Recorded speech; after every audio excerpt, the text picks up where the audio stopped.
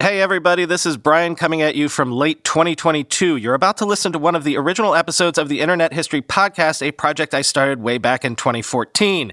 It eventually became a book called How the Internet Happened, From Netscape to the iPhone, written by me, but these are the original chapters and interviews I did for that book. So here you have all the original oral history interviews, the original players of the internet era in their own words. You'll get hours more detail and stories here than I was able to even fit in the book. If you like this podcast, buy the book, but also the podcasts stand on their own. Almost 300 hours of original source material of internet history. They've been downloaded about 3 million times over the years. And if you like what you hear here, search and subscribe to what I do today, the Tech Meme Ride Home podcast, a daily tech news podcast I've been doing since 2018. Basically, the Tech Meme Ride Home podcast is the history of the internet every day in real time. That's not just the sound of that first sip of Morning Joe. It's the sound of someone shopping for a car on Carvana from the comfort of home. That's a good blend. It's time to take it easy, like answering some easy questions to get pre-qualified for a car in minutes. Talk about starting the morning right. Just like customizing your terms so your car fits your budget. Visit Carvana.com or download the app to experience car shopping the way it should be. Convenient, comfortable. Hey guys, Brian here. Yes, the baby finally came. 6 pounds even, happy and healthy, and everybody's doing well. Thank you, all of you, for the kind words I've been receiving. We're very happy, as you can imagine. So, a little bit of business before we get started, though. As you know, I aim to do about an episode a week. But so far, the day that the episodes have been dropping has been a little bit hit or miss. So from now on, starting now, I'm going to try to release new episodes every Monday. So that should help you guys know when to expect new material on Mondays. Also, I have a little bit of a unique appeal to you, the listeners. As you know, I got interviews with a large portion of the Netscape team last month. So naturally, I wanted to also talk to some Microsoft people, some Internet Explorer people specifically, to hear about their story as well. Well, that's been sort of a bust so far. I've reached out to a bunch of former Microsoft people, and I've come close a couple of times, and actually I think I'm going to be speaking with a major Microsoft executive from that era soon, but not till June. So I don't know, maybe Microsoft is a bit more of a secretive company. Maybe Microsoft people think I'll badmouth Internet Explorer, which I absolutely would not. I mean, I promise I have no other agenda here other than to get everyone's recollections for the historical record. Anyway, this is my appeal to you, though, the audience. This is, I guess, a crowdsourced networking appeal. Do you know anyone who worked at Microsoft in the mid-1990s? If so, could you have them get in touch with me? I'm obviously looking for people who worked on the Internet Explorer project specifically, and hopefully the Internet Explorer team, Internet Explorer 1.0 team. But I'm interested in speaking to anyone who worked at Microsoft during that era because they might be able to put me in touch with the right people. And while we're at it, and this is a tougher one, if anybody out there knows anyone who worked on the Pathfinder project at Time Warner in the mid-1990s, again, please have them get in touch with me. It would be a big help. Okay, sorry for the long preamble. Let's get to it.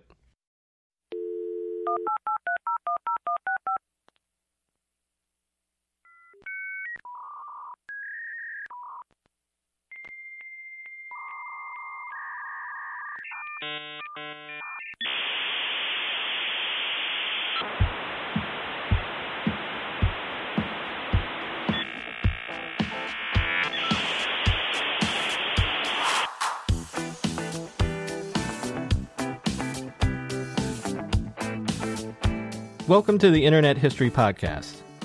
I'm your host, Brian McCullough. This is Chapter 4, Part 1, entitled The Early Search Engines and Yahoo. The entrepreneur and venture capitalist Chris Dixon once remarked, quote, The next big thing always starts out dismissed as a toy, unquote. This is very often true with internet technologies. A new site or a new tool can, on first encounter, seem gimmicky at best and a fad at worst. Why would I ever want to use that or do that? That's many first users' impression of something new on the internet.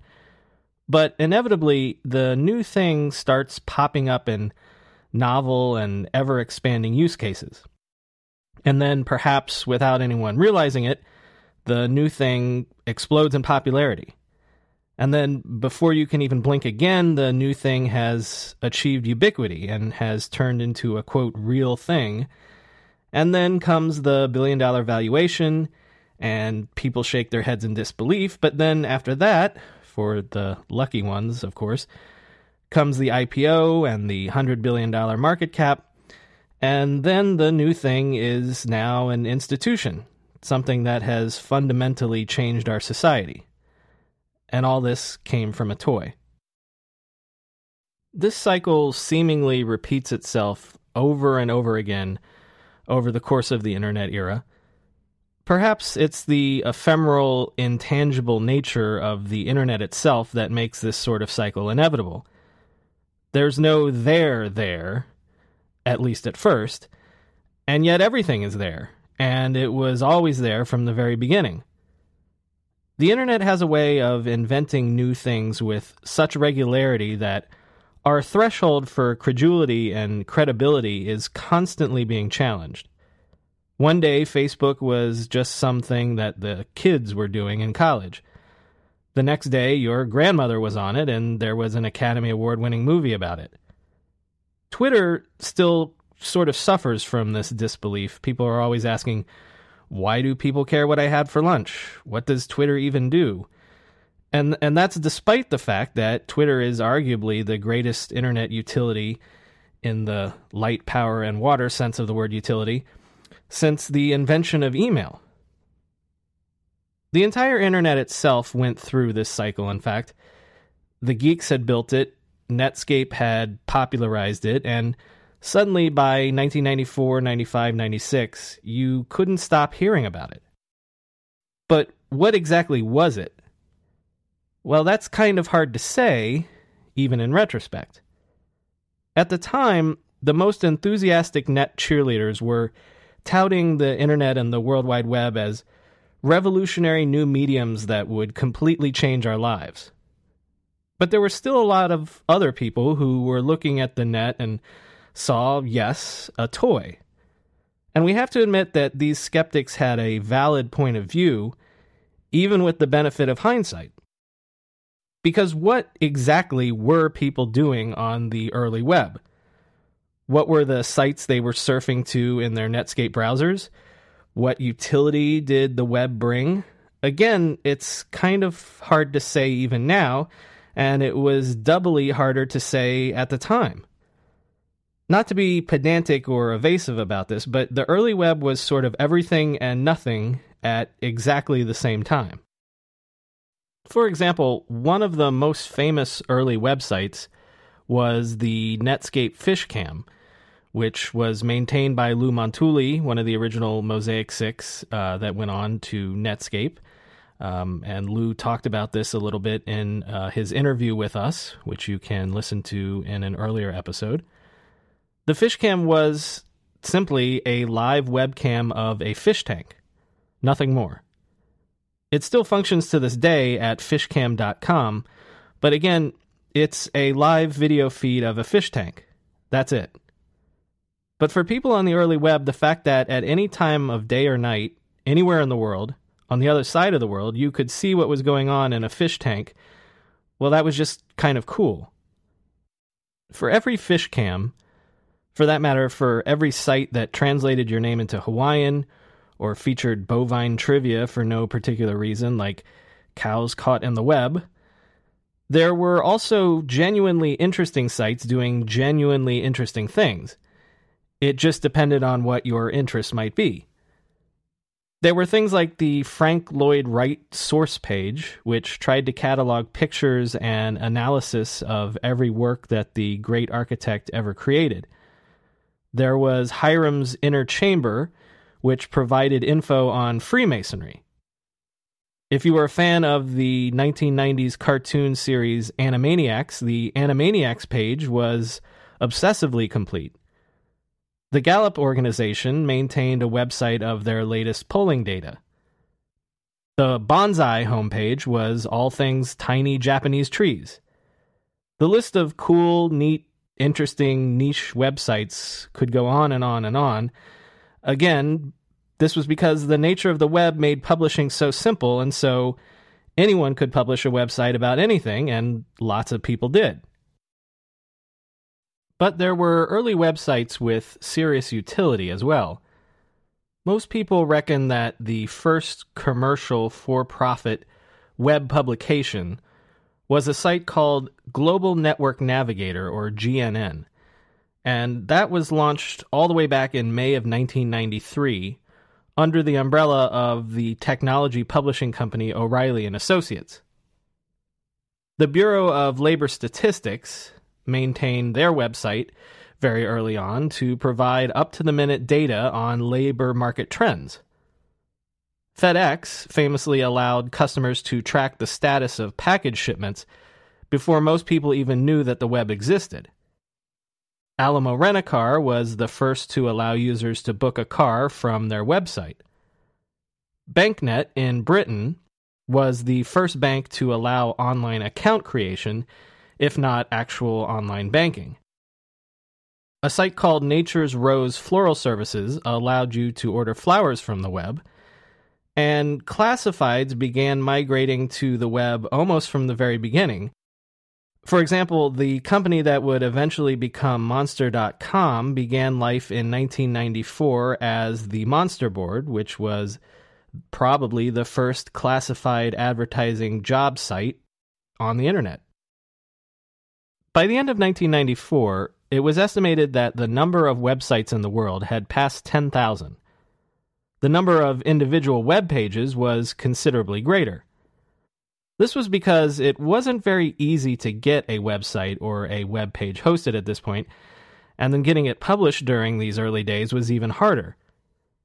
It wasn't until 1995, in fact, that individuals were even allowed to register their own .com domain names.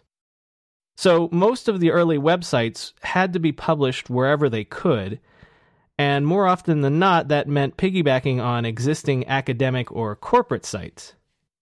So if you wanted to visit Apple's website, you could do so by going to www.apple.com very, very early on. But if, say, you were looking for Gabriel's HTML editor list in order to find good HTML authoring software, well, then you had to browse to http://luff.latrobe.edu.au/squiggly megdwidge/editors/. If you wanted an online tarot card reading, then you had to remember and type in http://cad.ucla/repository/useful/tarot.html. The inscrutability of these early URLs combined with the web's vastness and anonymity to present a tree falling in the woods sort of problem. Anyone could now publish anything on the web, but if you did, how would anyone ever know about it? And furthermore, how would they find you even if they knew that they wanted to? And so, necessity dictated that search engines and search sites would become the most popular and most important early websites. The pre-web internet had search tools such as Archie and Gopher, but the manic growth of the web presented a problem of greater magnitude. Since the early web came out of academia, and since cataloging this unmapped new ecosystem that was the World Wide Web was sort of an academic problem, Almost all of the early search engines came out of academia itself. There were many different early web search engines and tools, and they all had varying degrees of utility, of course. But pinning down which one was actually first is still open to debate. For the sake of brevity and clarity, we can focus on those that were the longest lasting and actually led to consumer products and commercial companies. One of the first web-specific search engines was called Architext. It was the brainchild of 6 undergraduate students at Stanford University as far back as 1993. Architext was designed as a software tool for searching large databases. Providentially, the web appeared on the scene at exactly the same point, and it presented the largest database imaginable. The student team was courted by venture capital before they had even decided what to do with their project. The venture capitalists obviously saw the obvious application of using Architext on the web. The first investment was made by Kleiner Perkins, the VC company that had backed Netscape. The students were told to, quote, believe in the size of the opportunity, end quote, that the web presented, and in the words of Joe Kraus, one of the 6 founders, they were to, quote, build up the company to meet it, end quote. A web-only version of Architext was launched under the brand name Excite in 1995. It would, for many years, enjoy the distinction of being the second most popular search engine, the perennial Pepsi or Ford of web search, at www.excite.com. Another early search engine was Lycos, which is Latin for wolf. Lycos was born as a research project at Carnegie Mellon University in Pittsburgh. Its initial claim to fame was that its engine created the largest and most comprehensive index of web documents, covering 19 million web pages at the time. In 1996, it would become one of the fastest companies ever to go from conception to IPO in NASDAQ history. WebCrawler was born as the side project of a University of Washington computer science student named Brian Pinkerton in January of 1994. It too was a desktop application first, but it went live on the web in April of 1994 with an index of 6,000 web servers. It had the distinction of being the first search engine that indexed the text on the entirety of a web page, instead of just searching page titles or preview text. WebCrawler was bought by America Online as early as June of 1995, as AOL was preparing to embrace the web and thereby do battle with Microsoft and MSN. Also in January of 1994 came InfoSeek, the brainchild of a veteran entrepreneur named Stephen Kirsch. Unlike these other search engines we've mentioned previously, InfoSeek was a Silicon Valley native, founded in Sunnyvale, California. InfoSeek's search engine was originally a fee service that charged for searches, only to eventually go free on the web in August of 1994. Also, there was AltaVista, which was also not created in academia, but inside the computer maker DEC's research laboratories. It was launched publicly as a free web service in December of 1995, and it promised a greater focus on search relevancy. Relevancy was actually a major issue. The not-so-secret truth about all the early search engines was that they really weren't very good. They returned results in a way that could be comprehensive, sure, but often had no accuracy. A search for, say, windsurfing might give you a list of every web page in the world that even mentioned the word windsurfing, but made no effort to sort for context. What was the best windsurfing site on the web? The search engines had no way of telling you. A more refined search for, say, windsurfing in California might return sites for windsurfing or California, but maybe not both. The searcher might find the state of California's official government website at the top of the list, or maybe a site for a windsurfing company in Hawaii, but not in California. The cause of these poor results came down to the automated nature of the search process itself. To this day, a, quote, search engine, unquote, is actually a database of website copies. The search engine sends out spiders, which are computer programs that go out onto the web and find new web pages that have been published. The spiders find the pages, catalog their location, and then copy some or all of the text into their own database. When a user searches a search engine, they're not actually searching the web itself in real time, but are instead querying that database of copied web pages that the search engine has compiled. The accuracy and comprehensiveness of this database, at least at the very beginning, varied from search engine to search engine. The results also varied wildly depending on the weight each search engine gave to various factors in its database. Search engine A might list a certain web page as the number one result for windsurfing because the word windsurfing was prominent in the title of the web page. But search engine B might list a completely different page as the first result because the word windsurfing showed up 12 times in the body of the web page. Though they worked very hard to make them otherwise, the algorithms that the early search engines used to sort and rank pages were crude and very ineffective. Because the algorithms were crude, they were also very easy to rig. Another well-known truth about search is that users tend to click on the first few entries the vast majority of times they search the web. As many as 53% of people click on the very first result returned during a search. A staggering 87% of users click on only the first 1 through 5 results. Being first, or at least being near the top of a search, could bring a website a lot of traffic for doing basically nothing but showing up. Being second or ninth, well, that could feel like being nowhere. Webmasters and people that were publishing websites were thus greatly incentivized to rank themselves highly.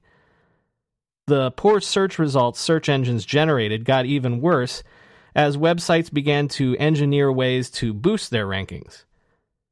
Because the algorithms were so ineffectual, you sometimes didn't have to do much to trick the bots.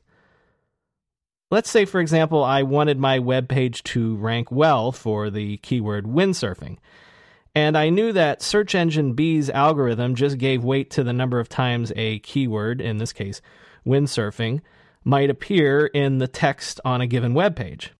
Well, then I'd simply list windsurfing about 1,000 times on my page. If the algorithm in question was tweaked to discourage this obvious manipulation, I then might do something like put the word windsurfing in white font 1,000 times at the end of my white web page. The words would be invisible to humans, but would still be read and registered by the spiders and the bots. Simple, crude stuff, but actually very effective for a long time. And it was manipulative tactics just like these on the part of webmasters that helped make the early search engines so ineffective. In the Google world we're now living in, it's difficult to imagine how chaotic the early web was before an effective search mechanism was available. It would be many years, of course, before Google would come along and fix this problem. But for now, early web users were left to the devices of the early search engines such as they were. The obvious alternative to this early state of affairs was to try to bring a human element to search. And in fact, the dominant player that would emerge in search at this early part of the internet era was not strictly a search engine at all, but a directory, compiled not by bots, but by actual human beings. Those human beings were Jerry Yang and David Filo. In early 1994, Yang and Philo were PhD students in electrical engineering at Stanford University. Yang was the outgoing, gregarious one of the two. Born in Taiwan, Yang moved with his family to California when he was 10. He claims that on his first day of school in America, the sum total of his English vocabulary was the word shoe. Philo was the quieter, more circumspect of the pair. So circumspect, in fact, that friends nicknamed him the Unabomber. Like Mark Andreessen, Philo was born in Wisconsin, but was largely brought up in Louisiana. Yang and Philo knew each other from their time at Stanford, but they really bonded when they signed up for a brief teaching stint in Japan. The dissertation that the two were ostensibly working on in the spring of 1994 involved design automation software, which was a hot area of research at the time. Yang and Philo shared side-by-side cubicles in a Stanford portable trailer in lieu of actual office space. But they had the trailer to themselves. Their dissertation advisor was on sabbatical, so they were free to order pizza, goof around, and occasionally do some research. They named their computer workstations after their favorite sumo wrestlers, a passion that they had picked up during their time in Japan. Yang's was named Akebono, and Philo's was named Konishiki. More often than not, one or both of them would end up sleeping in the trailer. A friend called the trailer, quote, a cockroach's picture of Christmas, end quote. But the two students weren't exactly burning through their dissertation. Philo had discovered the Mosaic browser early on, shortly after it was released, in fact, and this led the pair to an all-consuming obsession with the World Wide Web. In those days, it was still possible to visit every single website in existence in a matter of a few hours. But new websites were popping up every single day, so in the hours when they should have been doing research, Yang and Philo were browsing the web instead, trying to find and catalog the new. Always a bit intellectually competitive, the two began collecting and then trading links to the new websites that they found. They started compiling these favorite links into a list, each trying to outdo the other by finding the coolest new site of the day. Yang would remember later, quote, I kept bugging Dave to show me the sites that he had found. So he made me his hot list, and I made my hot list, and he wrote some software to combine both of our lists, end quote. Okay, it's time to commit. 2024 is the year for prioritizing yourself. Begin your new smile journey with Byte, and you could start seeing results in just 2 to 3 weeks.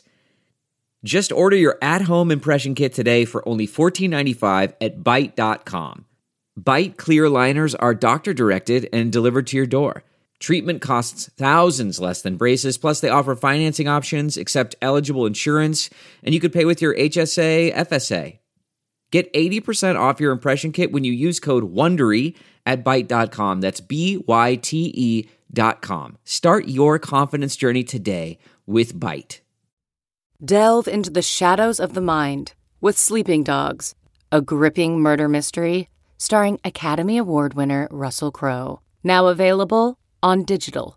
Crowe portrays an ex-homicide detective unraveling a brutal murder he can't recall. Uncovering secrets from his past, he learns a chilling truth. It's best to let sleeping dogs lie. Visit sleepingdogsmovie.com/Wondery to watch Sleeping Dogs, now on digital. That's sleepingdogsmovie.com/Wondery. This was right at the moment when Mosaic was lighting the fuse under the powder keg that was the World Wide Web. And so as the web grew that summer, things got a bit more complicated. Because Yang's workstation was hooked up to Stanford's public internet connection, other people could view the list that the two were generating by going to http://akebono.stanford.edu.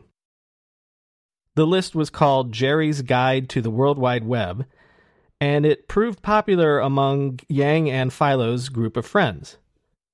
Word of mouth spread the news of the list even further than that, and soon complete strangers were emailing in suggestions of new sites to be included.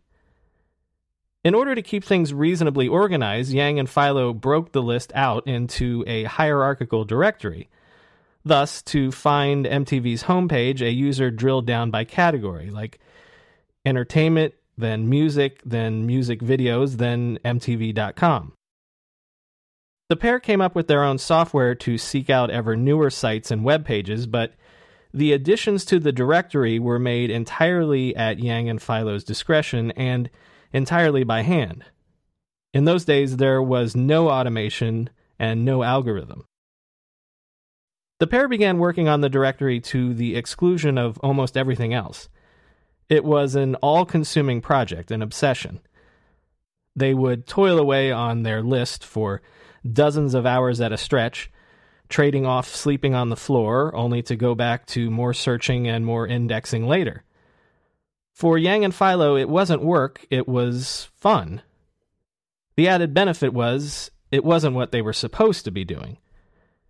Yang admitted later, quote, "We wanted to avoid doing our dissertations," end quote. And Yahoo was the perfect distraction for doing that.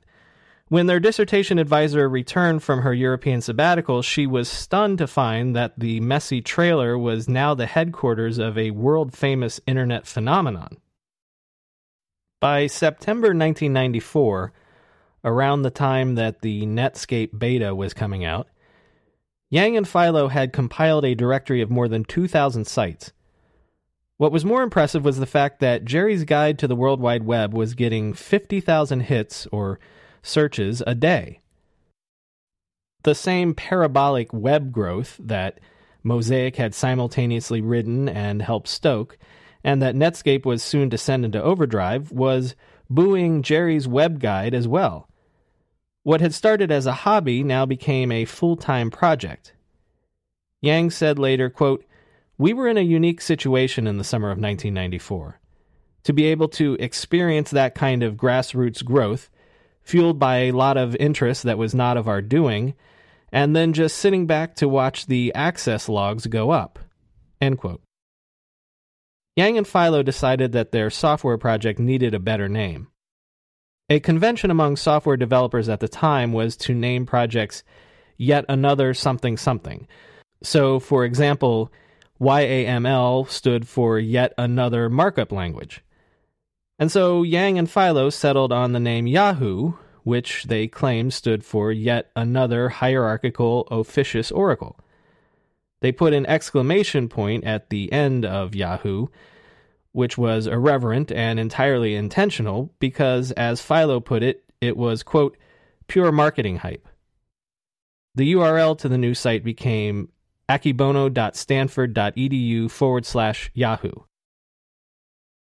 In contrast to what the Mosaic team had experienced at the University of Illinois, Stanford has a long history of being supportive towards student-run projects that may or may not evolve into startups someday.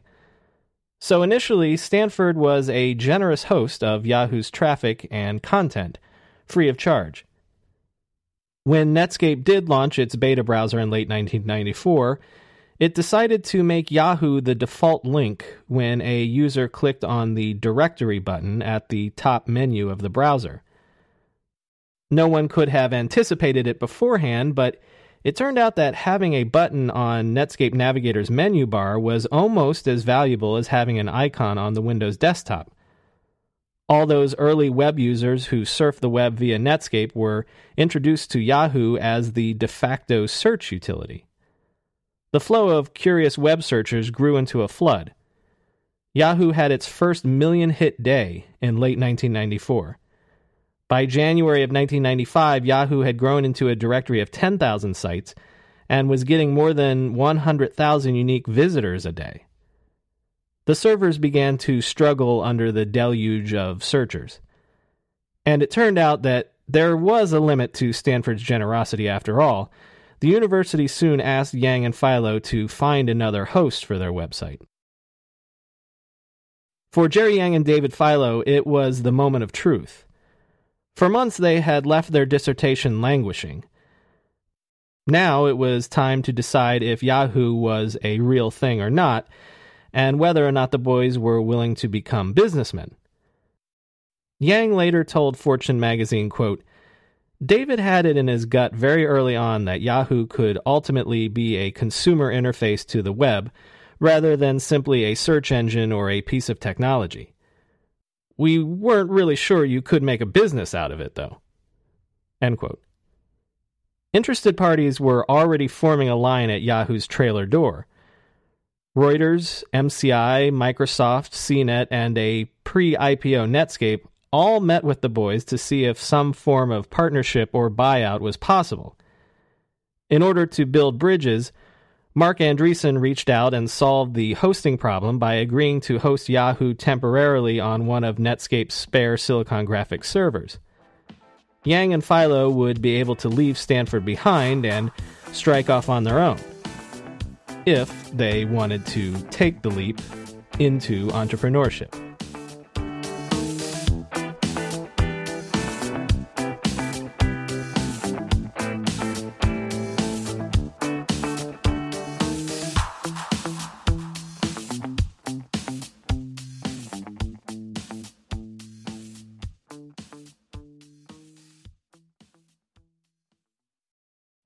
You know how to book flights and hotels. All you're missing is a tool to plan the travel experiences you'll have once you arrive. That's why you need Viator. Book guided tours, activities, excursions, and more in one place to make your trip truly unforgettable. Viator has over 300,000 travel experiences to choose from. Everything from simple tours to extreme adventures and all the niche, interesting stuff in between. So you can plan something that everyone you're traveling with will enjoy. Real traveler reviews give the inside scoop from people who've already been on the experiences you're considering. So you can plan with confidence. Free cancellation helps you plan for the unexpected. And 24/7 customer support means you can travel worry-free. Download the Viator app now and use code Viator10 for 10% off your first booking in the app. Find travel experiences for you. Do more with Viator.